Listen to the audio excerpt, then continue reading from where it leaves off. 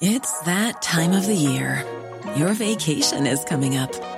You can already hear the beach waves, feel the warm breeze, relax, and think about work. You really, really want it all to work out while you're away. Monday.com gives you and the team that peace of mind. When all work is on one platform and everyone's in sync, things just flow. Wherever you are, tap the banner to go to Monday.com.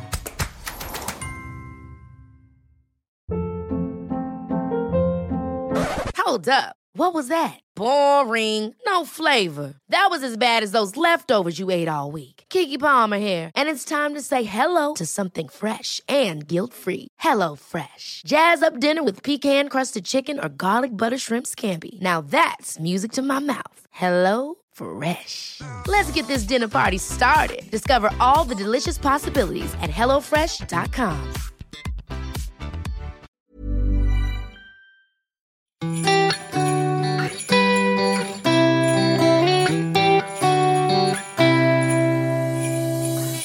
Welcome along. It is 2024. No, it's not. Hello, welcome along. It's Christmas.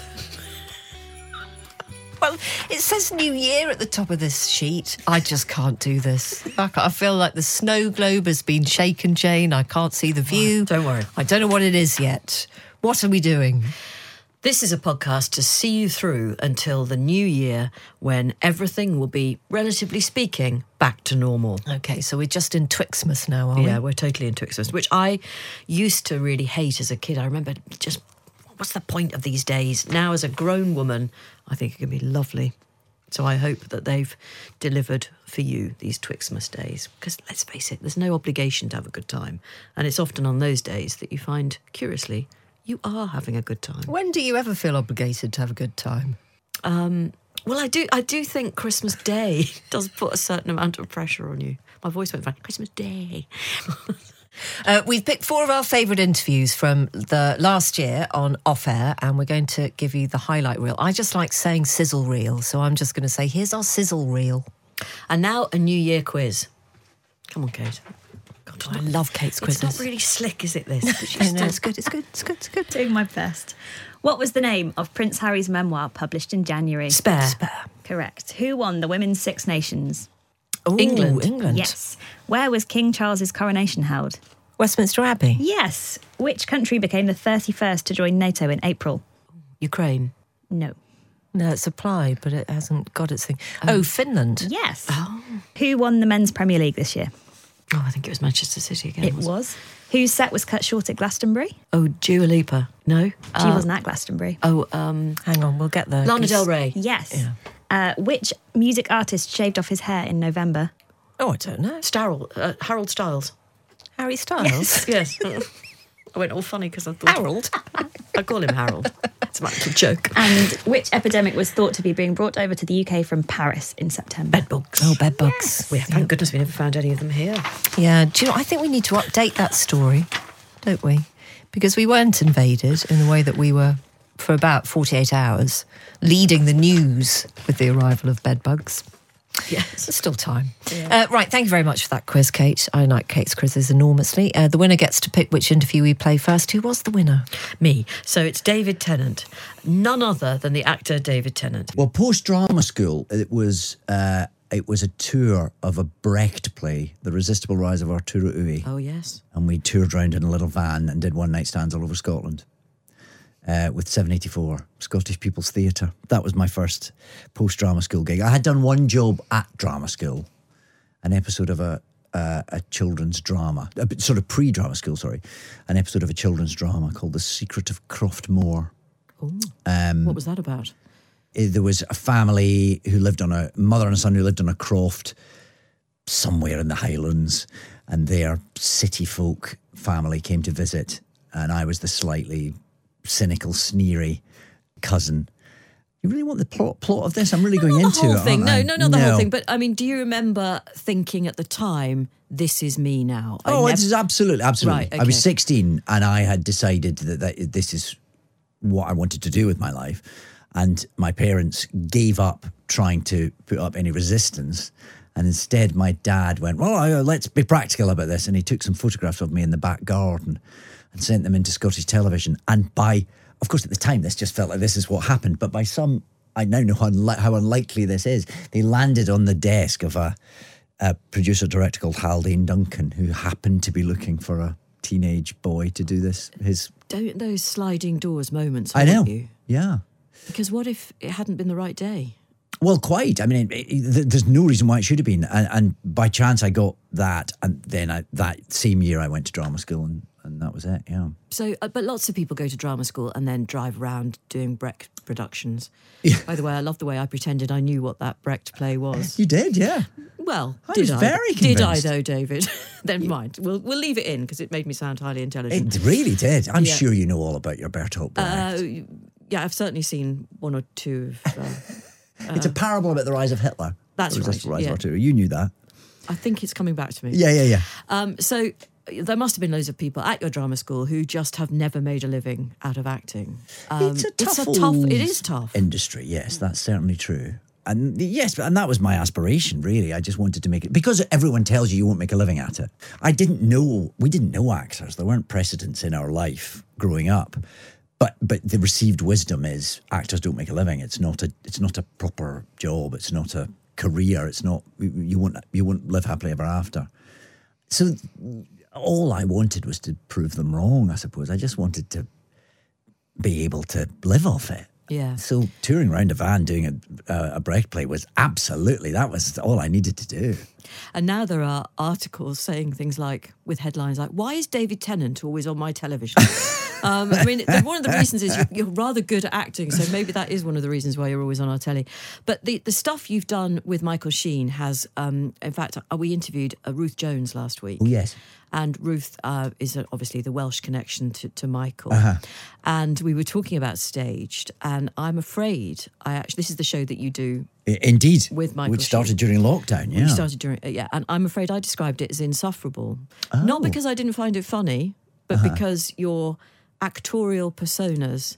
are very insufferable, yes. Yes, exactly. We invite you to laugh at us, though, rather than be You definitely infuriated by us, I hope, yes. Do you think you are the more thespian of the two of you, or do you think Michael out-thesps you? In real life? In real life, please. Oh, he's much more of a thespian than I am. Definitely. I mean, he's not here to defend himself, so I can get away with that. How does that manifest itself? I don't really know. I don't know that I can entirely back my argument up. I just feel like I should slag him off as he's not here. I don't know. I mean, I think both of us are relatively normal, actually. And we're both sort of... I think that's probably why we get on. I think there's... I don't know that either of us are wildly... Well, it depends how one is defining the word thespian. I feel like that word comes with a certain pejorative assumptions about it that aren't necessarily positive. Okay, you might be right. So we'll move on. Yeah. You actually had trouble getting into the building because there were some school children coming in at the same time. Now, if they had caught a glimpse of you, I suspect there would have been mayhem. So there was a slight delay. Is this the Doctor Who problem, which does linger? And there are new episodes featuring you, which are about to be shown. Yes. I think in the winter. That's right. Yes. I know it's a huge part of your life, but it can be the whole Doctor Who thing. It's quite a responsibility being involved in it. It casts a long shadow for sure. But the positives definitely outweigh the negatives. It takes on a slightly different shape, your life, when you're associated with something like that, and it's a absolute privilege, but it does mean you lose a level of anonymity for sure.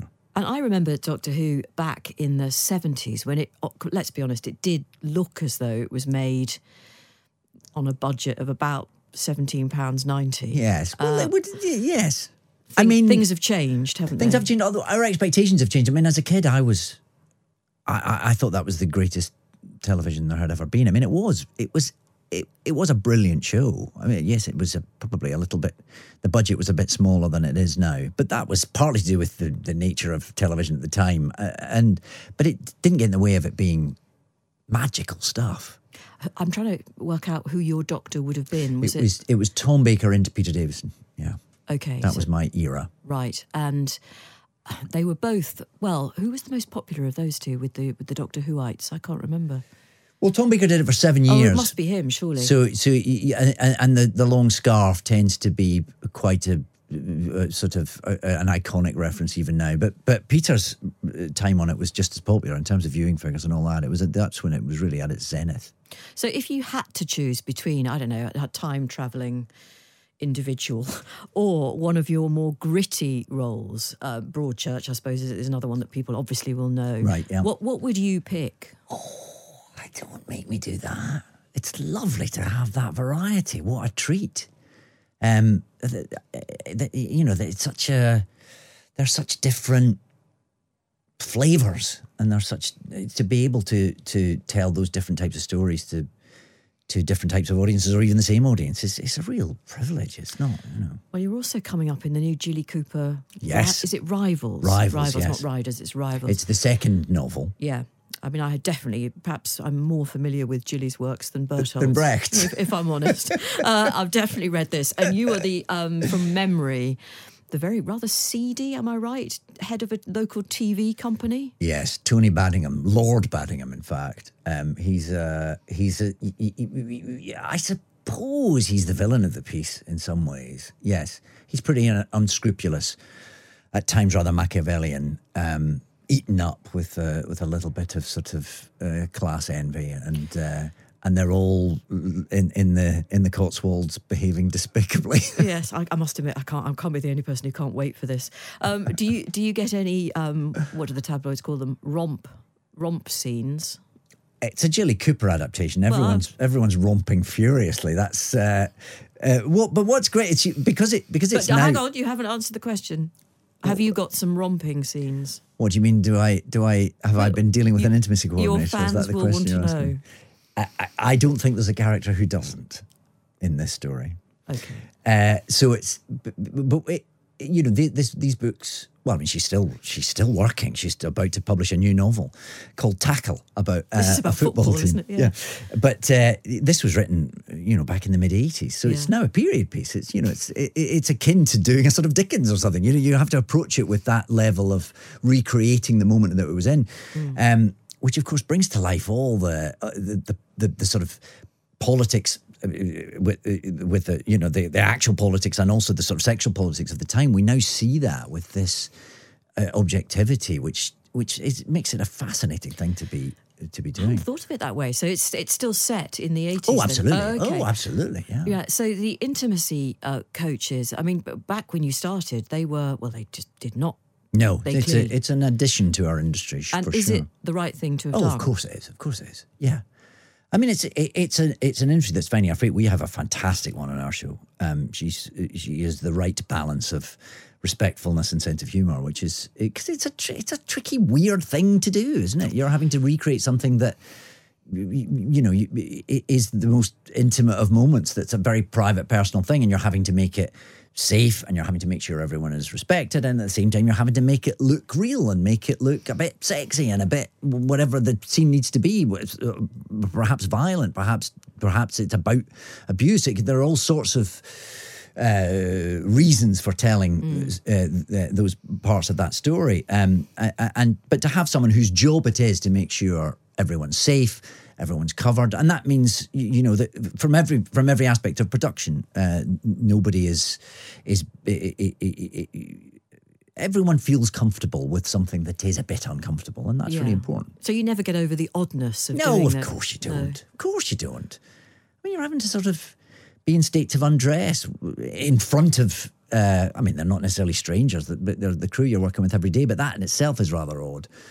How many people are in these rooms apart from? Well, with a scene like that, you'll try and have a closed set, which means it will be a bare minimum of crew, and the monitors that are often linked up throughout wherever the production base is will be closed down to just the absolute essential crew. So hopefully you'll get it down to a sort of handful, just to make it a little bit less awkward and embarrassing and difficult, and so that nobody feels like their work is being abused for the wrong reasons.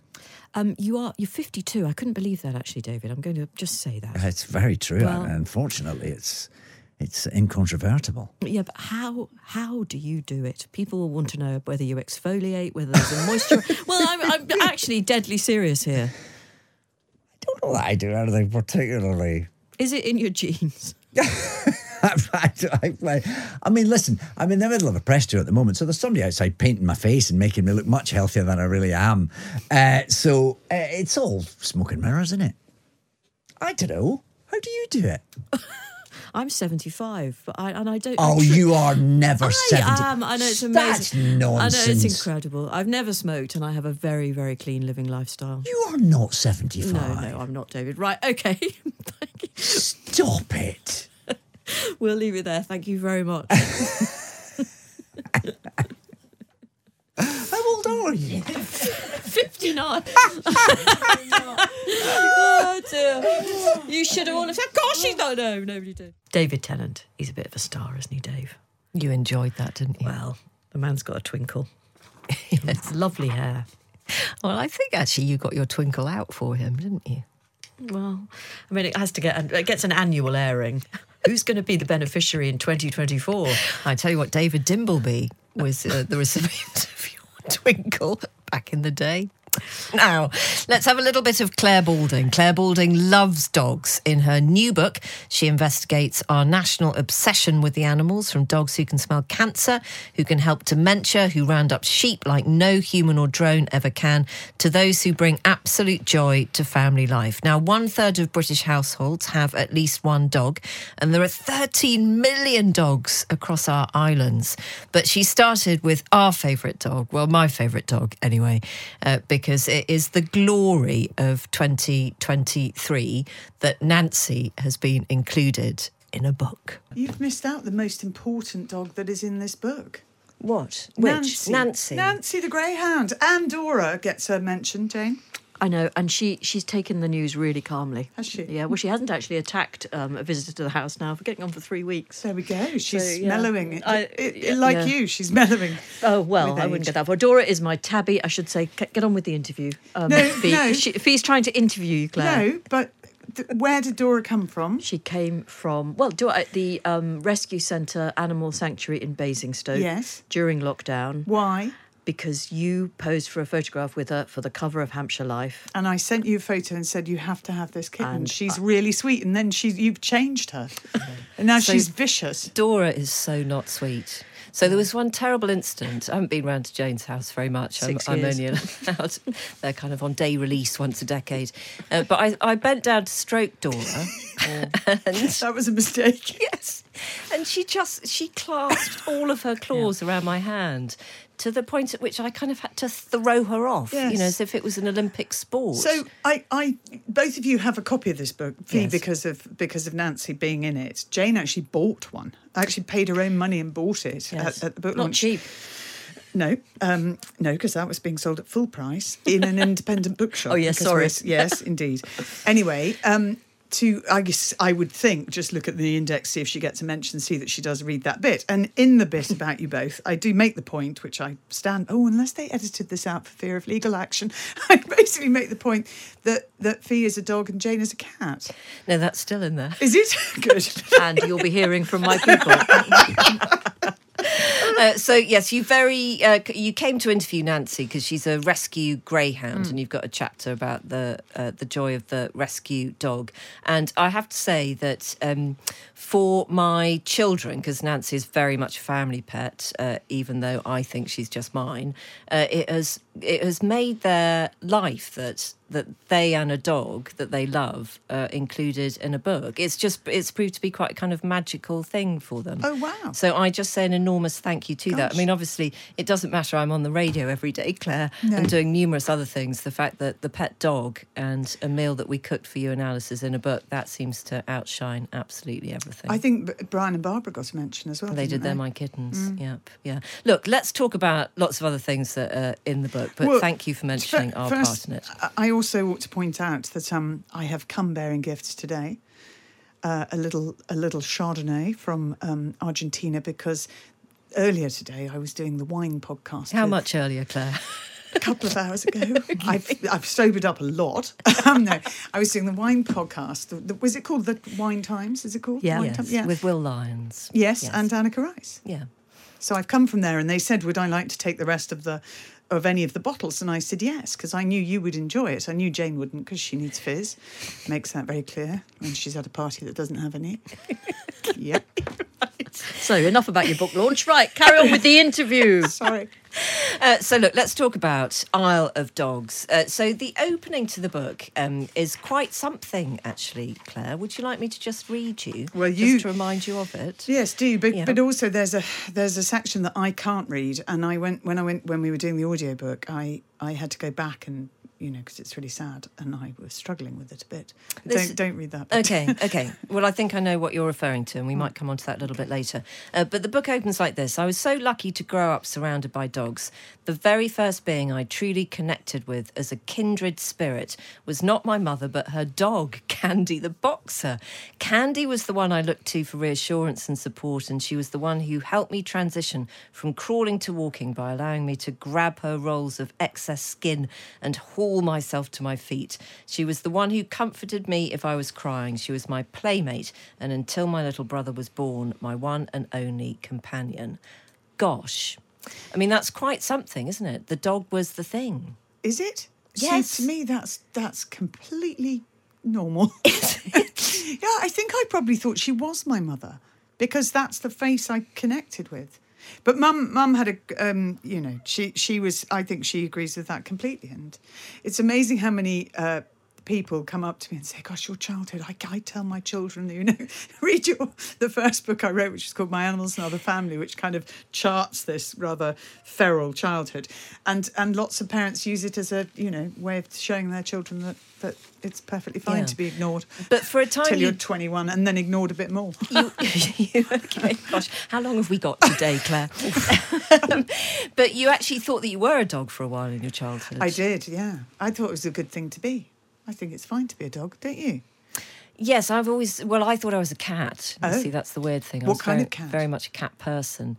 I don't think I was really very breed specific about it. No, but I mean personality-wise, what kind of cat? Oh, warm, cuddly, fluffy, lovely one. Not like an exploring cat or an investigative cat or a cat that could leap from roof to roof, Oh, I see what you mean. No, I think they kind of curl up and, be heavily petted by a kind human kind of cat. And I think I just absolutely adored the symmetry of a cat's face. And actually, my mum said that I wouldn't go to sleep without a little postcard of a cat that my granny had sent me. And it was posted on my cot. And I couldn't go to sleep unless I was looking at a cat. Isn't that weird? No, I think that's just lovely. Yeah. Anyway, look, this interview is going off in quite strange I'm directions. quite enjoying Jane's isn't it? face. It's like that's more than you ever knew about her. Exactly. Learning see? a great deal about you both. Yeah. So do you want to talk about Archie, or is that the bit that's too painful? No. I just don't want to talk about the end of Archie's life. But no, the sort of purpose behind the book was me giving myself an excuse to hang out with other people's dogs. So off we go around the country. I drag Alice with me for some of it. And actually she writes the last chapter to give her point of view, because I've mocked her throughout for her excessive negativity. So she has to put her point of view. But yeah, I just wanted to sort of see where we are with dogs in the country right now, the sort of things they do for us. And it is extraordinary. I mean, you come across dogs that do all sorts, and you were talking about it a bit earlier on the programme about, dogs are an extraordinary bonus to our lives, but also if we train them properly, there are all sorts of things they can do that are really massively positive. So what was the thing that you came across that most surprised you? Well, the theory from some historians is that the domestication of dogs, of them actually living in our homes, becoming part of the family, didn't really happen until Victorian times. But yesterday at Stratford Literary Festival, I spent my train journey back with a medieval historian who was terrific. And he said, oh no, there's loads of evidence that in the Middle Ages, dogs were part of the family, and not only sort of buried with knights. And, you quite often see those marble tombs, and a dog will be, Part of it. Part of it, exactly. But also that they were really regarded as another child. So I think it goes back way further. I went to there was a Neolithic tomb on mainland Orkney that I went and explored, and called Queen Hill, and that had a central chamber for the humans and then chambers around for the dogs. Now that's 5,000 years old, so it's not a modern thing that they've been part of the home, but I think that sort of the popularisation and the fashion of having dogs in your house definitely was rubber stamped by Queen Victoria, who had an amazing array of dogs. I mean, all sorts of weird and wonderful breeds. She had Canadian Eskimo dogs, Bedouin dogs, truffle dogs. She had the first Pekingese in this country because off her subjects were going and conquering the world and coming back with trophies. I mean, not conquering it, but, making the empire. Coming back with trophies, and they would bring dogs because they knew she liked her dogs. So Luti, the Pekingese, was taken from the Summer Palace in Peking. Looted from there, from the imperial family. And given that dogs have been part of our lives for such a long time, it is extraordinary, isn't it, that we seem to only be just discovering their true potential in terms of medicine. So I was really struck by the chapter in your book about the dogs who can detect cancer, the way that we're using dogs to sniff out possibly Alzheimer's as well. And there are also those connections that dogs can make with dementia sufferers and people who are on the autistic spectrum. Yeah, so a combination of things really. First of all, the medical detection dogs, and those are the ones. Claire Guest is amazing. She'd be a cracking interview for you. But she set up this organisation understanding what dogs could smell. I mean, they've got, a million times more olfactory receptors than we have, and they can sense all sorts of things in us, and they can sort of smell a change in our makeup.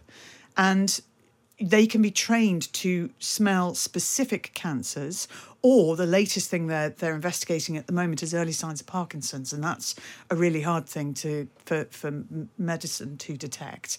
But separately from that, Dogs for Good is a charity I went to visit and spend time with and watch puppies being trained, and they are looking at how they can train dogs to help children with autism and really help the parents, because if the parents can sort of give instructions, as it were, through the dog, they can actually create a really effective team, as it were, between child and dog and make things more manageable.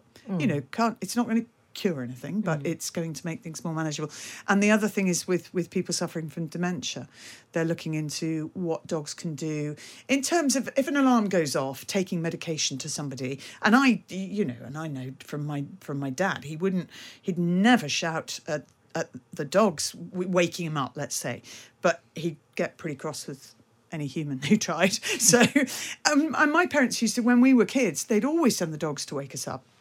Simple things, because you have a different response to the dogs, providing something for you or telling you to do something than you would to a person. Why are some breeds better at learning those kind of things than others? Well, to be perfectly frank, some breeds are fabulously intelligent. The poodle in particular, massively brilliant at and trainable and instructable. The Labrador is very food driven and therefore can be very easily taught things and wants to please. Most dogs actually do want to do a job. They're quite keen to learn something, learn a skill. And the thing I really learnt through this is the difference between exercise and stimulation, and how much dogs actually want and need stimulation as well as exercise.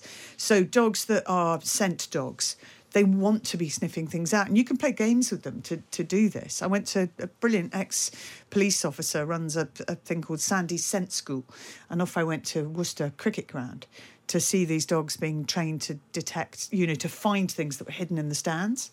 And they're just pets, but they really enjoy doing it, and it's made a big difference and enhanced their lives. What's the thickest breed of dog? Well, is it a greyhound? No. Do you know the greyhound is the oldest domesticated dog?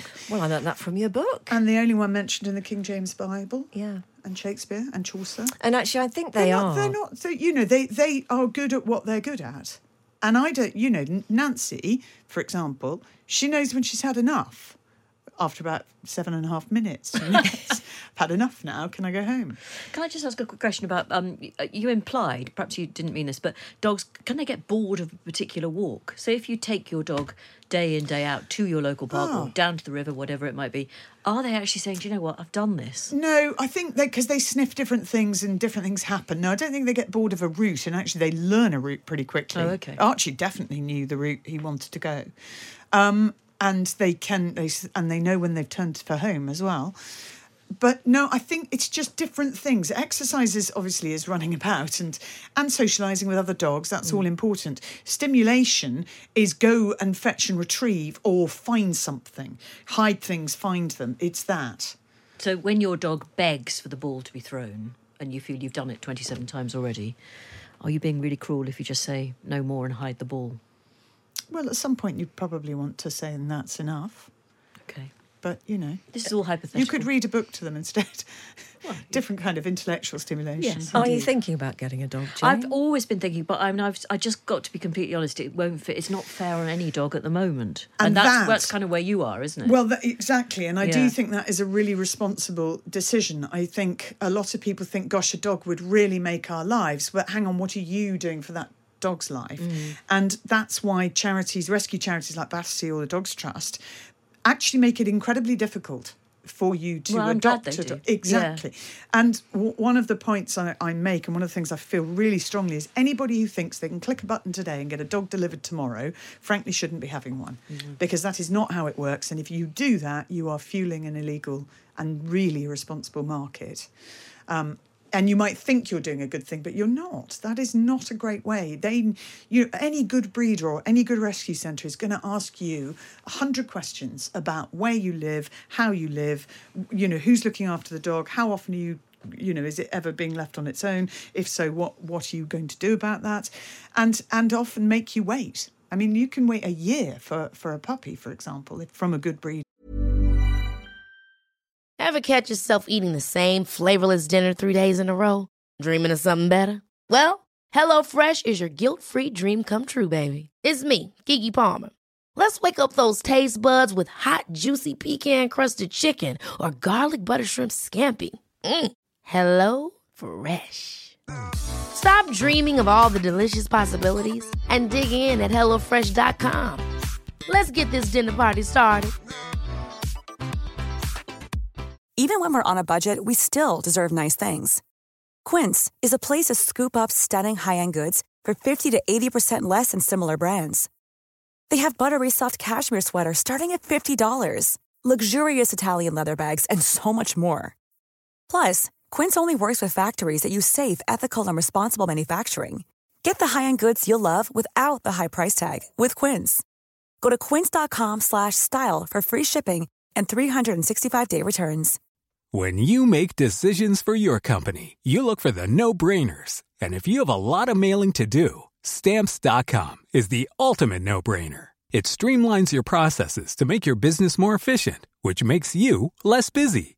Mail checks, invoices, legal documents, and everything you need to keep your business running with Stamps.com. Seamlessly connect with every major marketplace and shopping cart. Schedule package pickups and see your cheapest and fastest shipping options from different carriers. With rates up to 89% off USPS and UPS rates. And with the Stamps.com mobile app, you can take care of mailing and shipping wherever you are. Make the same no-brainer decision as over 1 million other businesses with Stamps.com. Sign up with code PROGRAM for a 4-week trial, plus free postage and a free digital scale. No long-term commitments or contracts. That's Stamps.com. Code PROGRAM.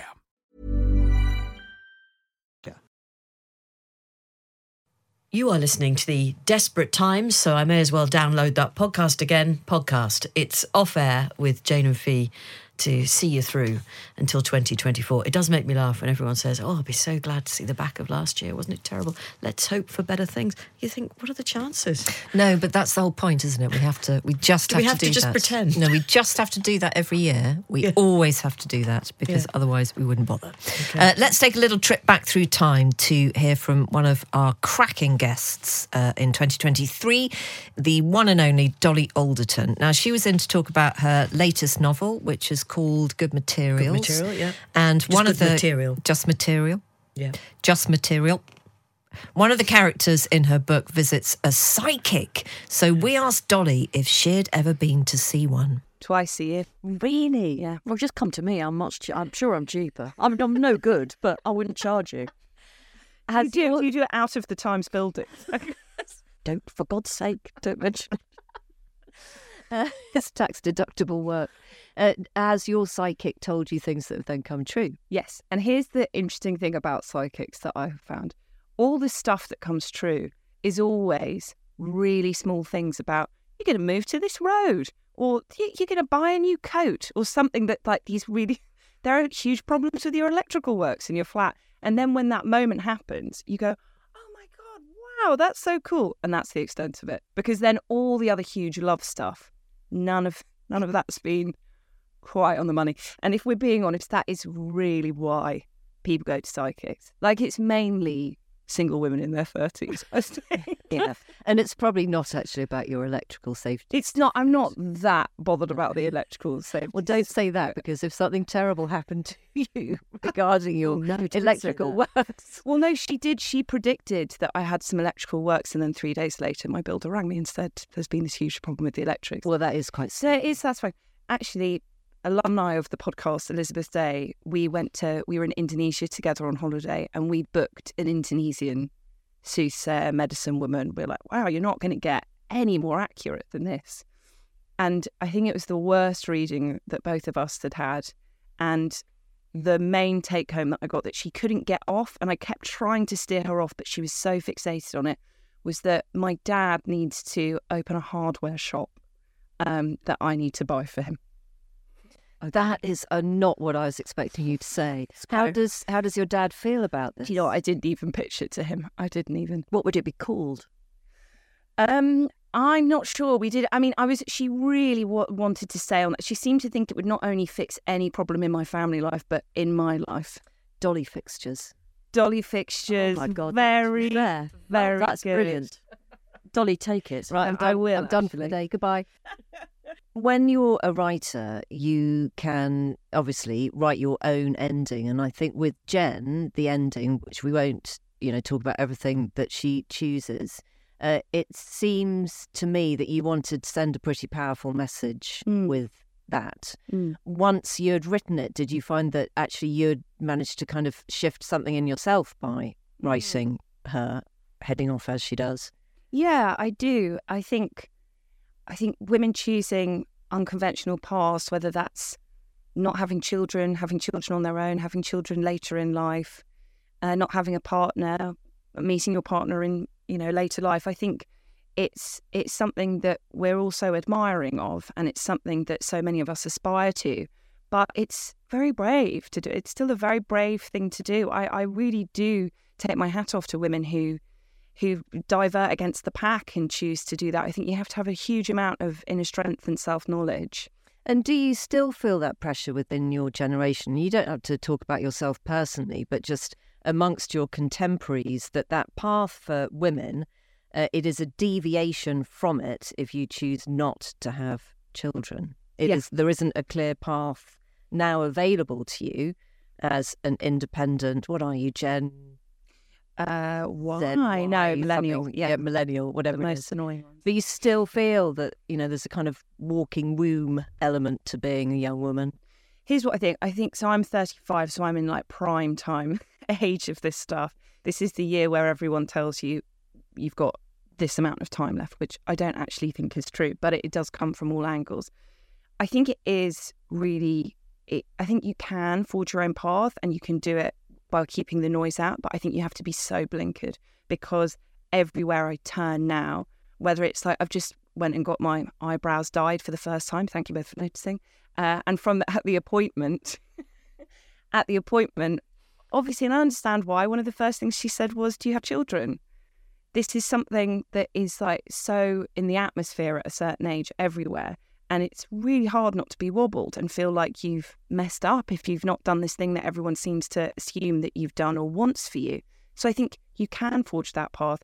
You just either have to have a community of like-minded women around you, or you've just got to be really, really strong.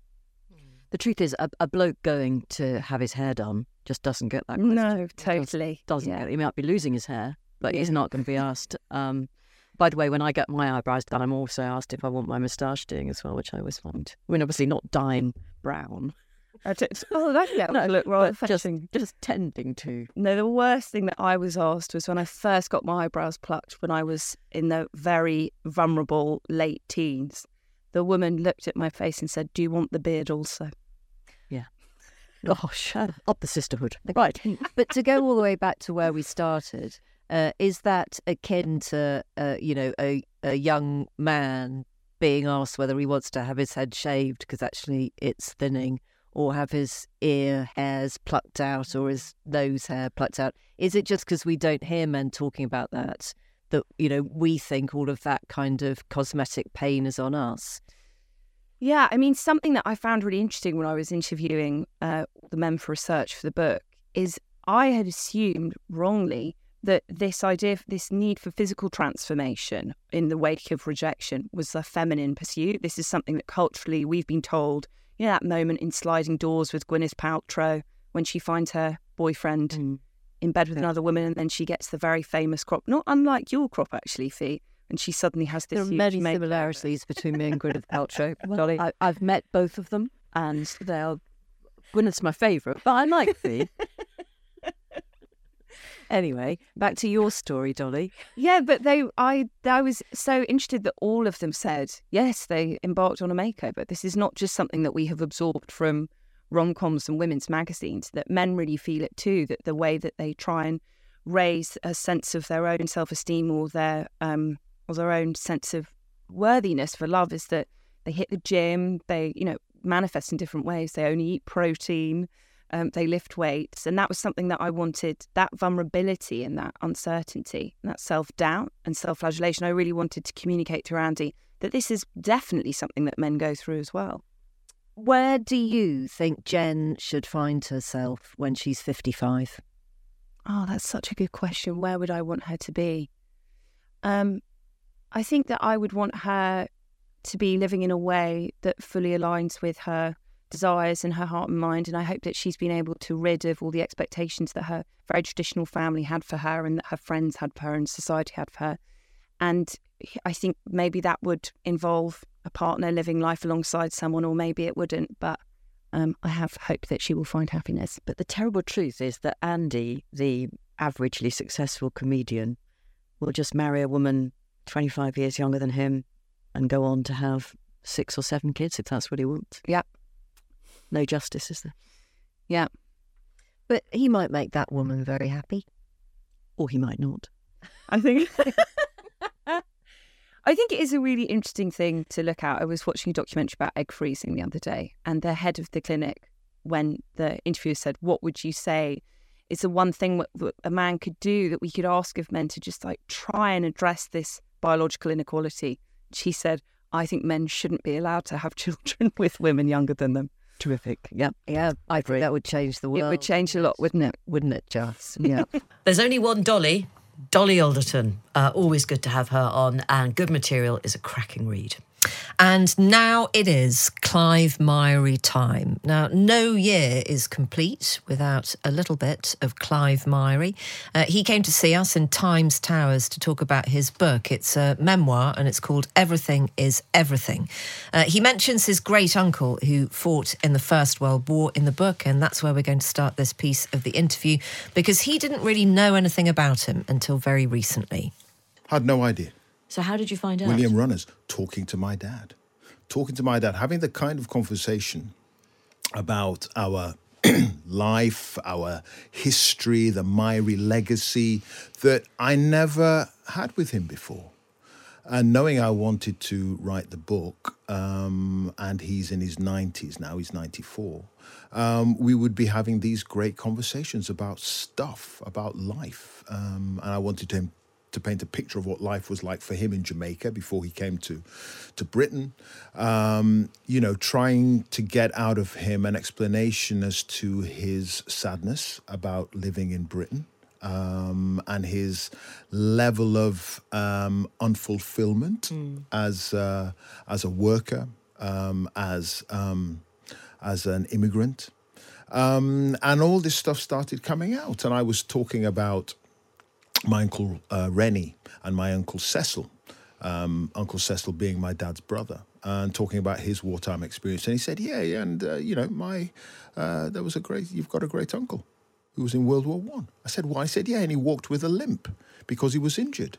And he was a detective in Jamaica as well. And I instantly thought of Death in Paradise. I said, really? And he said, William Runners was his name, William Runners. And he was a big local sort of figure in the community in this area called Green Hills in Western Jamaica. And he fought in World War One, and they wouldn't give him a gun. My dad said they wouldn't give him a gun. Well, they didn't trust them. Didn't trust them. They did give them guns, but they were old-fashioned, effectively musket-type things. So there was a level of self-defense that they could employ in dealing with the enemy. But by and large, they were at the mercy of the Germans because they weren't given the equipment. And I thought, this is incredible, so I put it in the book. And your dad, Norris, he's a very interesting character because he has a truly ambivalent relationship with Britain, doesn't he? He does. And it's very nuanced, but it's really interesting. I mean, just tell us a bit about that. Yeah, I mean, he was a very carefree, good-looking guy in Jamaica. Loved the sunshine, loved the heat, loved the carefree life that he had. And he was his own boss. He was a shoemaker, cobbler. And, of course, he comes to freezing cold Britain, where there's racism and bigotry, but also an alien environment, an industrial landscape. So imagine coming from the beautiful sort of blue of the sky and the sort of sandy beach and the greens and the purples and yellows, the vibrancy of the Caribbean, and you come into grey Lancashire. That was a discombobulation. That was a shock. And then also the realization that he couldn't really be carefree or as carefree as he was before. He couldn't be the happy-go-lucky guy. He was now having to bring up a family in an environment that he didn't really like. He was somebody else's employee. He had to follow rules. And he's never really acclimatized and got used to all of that. And in fact, I said to him just a couple of nights ago, I said, the book, he was congratulating me on the book, and he was saying, you've got everything in it you wanted. And I said, yes. And I said, I do chronicle your unhappiness. And he said, well, it was hard. It was tough for me. It's good in a way that you're still able to have these conversations. Yes, because they're not comfortable conversations, are they? No, really? They're not, and they're conversations that we're having now because we're getting on so much better than we ever did. Not that we were sort of having arguments or stuff, but we just never were in the kind of environment or situation where it would foster that freedom of expression and discussion and conversation. Because he was quite a distant father when we were growing up. Now, in the book, you say that actually neither of your parents could really... Your mum is Lynn, by the way. Couldn't point to absolute examples of racism that they've been put through.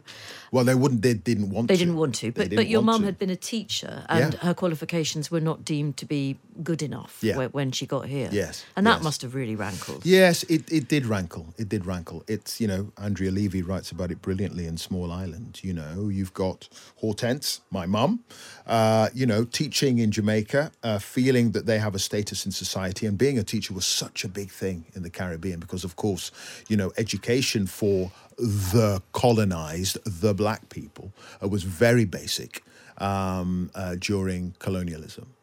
And as a result, a black teacher was seen as a big deal. And so there was a status there that my mum had. And all of a sudden, that status was taken away from her in moving to the United Kingdom. So that was difficult. But they were also told that they were equal citizens. That was the point of the British Nationality Act of 48.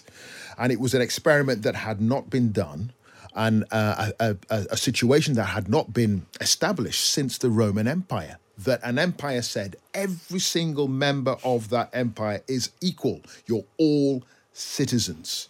And that was why you had the Windrush, Empire Windrush, come over. Well, until I read this book, and I should have known this, and I didn't, and I'm just going to admit it, I hadn't realised that so many British people had left Britain after the war, that in fact Britain turned to the Caribbean because of our other people actually becoming immigrants themselves and going abroad. It's a dirty little secret. Well, It's a dirty is it? little Is that how you secret. see it? I mean, I was amazed that I didn't know. I do see it that way because what I think most people believe they know is that there were shortages of manpower because of the war. I knew so that, you had but I didn't know why. exactly war brides, and some people might have been killed.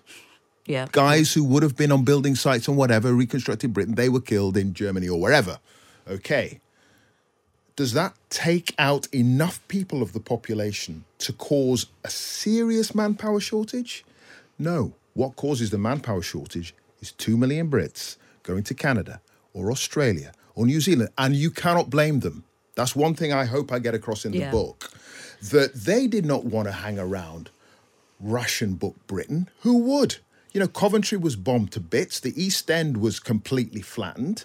You know, there was starvation, there was hunger. It was difficult. Yes, Britain won the war, but really, it was on its knees. Owed America a whole ton of money that through the Lend-Lease program. That it was Tony Blair who was the prime minister who paid that off. So that's how poor and knackered and broken Britain was.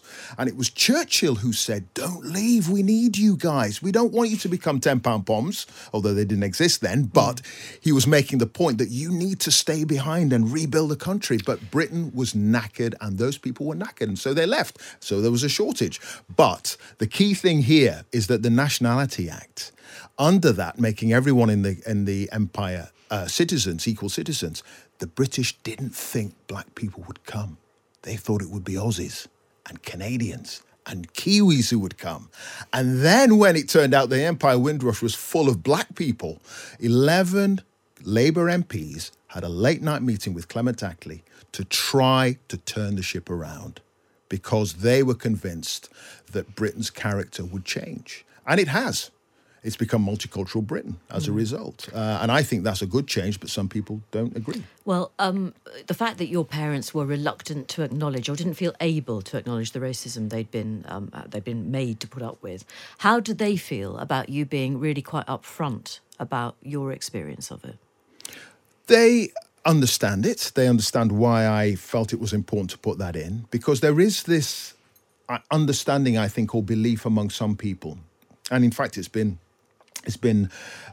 made clear to me in one interview that I've already done that people might be shocked that my family have been caught up in the Windrush scandal. That was your half-brothers? That was my two half-brothers, Lionel and Peter. That, you know, Clive Myrie, for some reason, he's caught up in this. Like it's something that only happens to poor people or people who aren't famous or people who haven't achieved anything or... do you know what I mean? And I wanted to get across that actually racism happens to everybody. Trevor McDonald's family, if they came over in 1948 under that act and in the years after 48, his folks would have been in the same situation. Lenny Henry, Moira Stewart, I don't know, name a black person. If they came over under the 48 Act, they could have been caught up in the Windrush scandal. And that was the point. And I wanted to get that across and also get across the fact that, yeah, I might have achieved a few things in life, but that does not stop people using the N-word in correspondence and emails and tweets and whatever. Does not stop it at all. Let's just sort of talk a little bit about that, because that shouldn't be happening. And I suppose I might have thought that since you started talking about it in public, that it might have stopped, but it still hasn't. But that's interesting why you think that might have happened. Maybe because I'm a lily-livered pinko who hopes that people will reform or just not behave in that way. No, you can't legislate for individuals. What you can do is try to get rid of the structural disadvantages and the structural inbuilt racism that exists. And I think as a society, Britain is on its way to trying to sort of deal with a lot of that, no question. But individuals, yeah, there's always going to be a loon out there. Always going to, for whatever reason. You cannot legislate for someone feeling a certain way about another individual. And, you know, I don't know how it's education is what's going to help people like that. But those people used to wind me up. Now I just have unbridled pity because they're just sad losers. Do you reply and that's how to I people? feel. I said do sometimes, yeah. I do What do you sometimes. say? So one guy got in touch. I did a profile. There was a profile of me in the Times, and he got in touch and he said, you know, my country has changed and it's disgraceful. You know, I sort of walk around parts of London and it's just horrible. And I see these black people out smoking dope, and and people like you should never have been allowed in here. Never have been allowed in. First of all, I was born here, and I made that clear to this gentleman. This chap. I was told I couldn't swear on air. So I made that clear. And the implication was always from some of these people that you were given the opportunity. You've been given everything that you have. Not that you earned, not that I earned it, not that I worked my balls off for the last 30 years as a journalist, on occasion getting shot at or whatever. No, none of that. No, you've been given everything and you're turning against this country. How can you say you're ashamed of Britain because of the Windrush scandal? I am ashamed of Britain because of the Windrush scandal. No question about it. And I made that clear to him. And I also spelt out the fine print within the 1948 Nationality Act that meant that we were all citizens. And as a result, we didn't just wander over here. We were invited over here to help rebuild this country. And I made the point that I made to you, Jane, that 2 million white Britons left. So if we hadn't come over, or my folks had not come over, Coventry wouldn't have been rebuilt. The NHS would be short of staff, as it is now.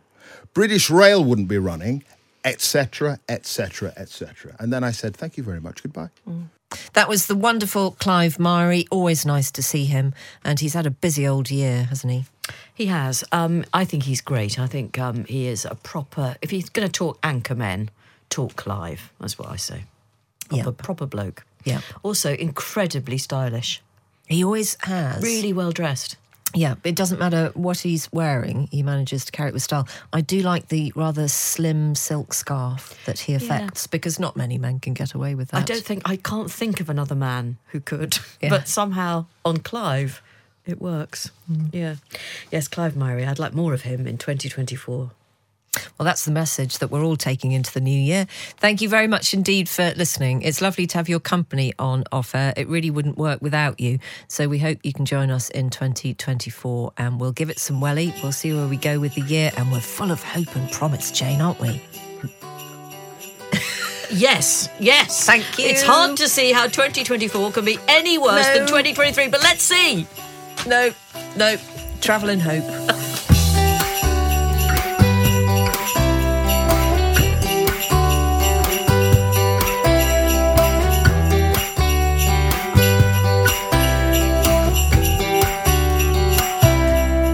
We're bringing the shutters down on another episode of the internationally acclaimed podcast Off Air with Jane Garvey and Fee Glover. Our Times Radio producer is Rosie Cutler and the podcast executive producer is Henry Tribe. But don't forget that you can get another 2 hours of us every Monday to Thursday afternoon here on Times Radio. We start at 3 p.m. and you can listen for free on your smart speaker. Just shout Play Times Radio at it. You can also get us on DAB radio in the car or on the Times Radio app whilst you're out and about being extremely busy. And you can follow all our tosh behind the mic and elsewhere on our Instagram account. Just go onto Insta and search for Jane and Fee and give us a follow. So in other words, we're everywhere, aren't we, Jane? Pretty much. Everywhere. Thank you for joining us. And we hope you can join us again on Off Air very soon.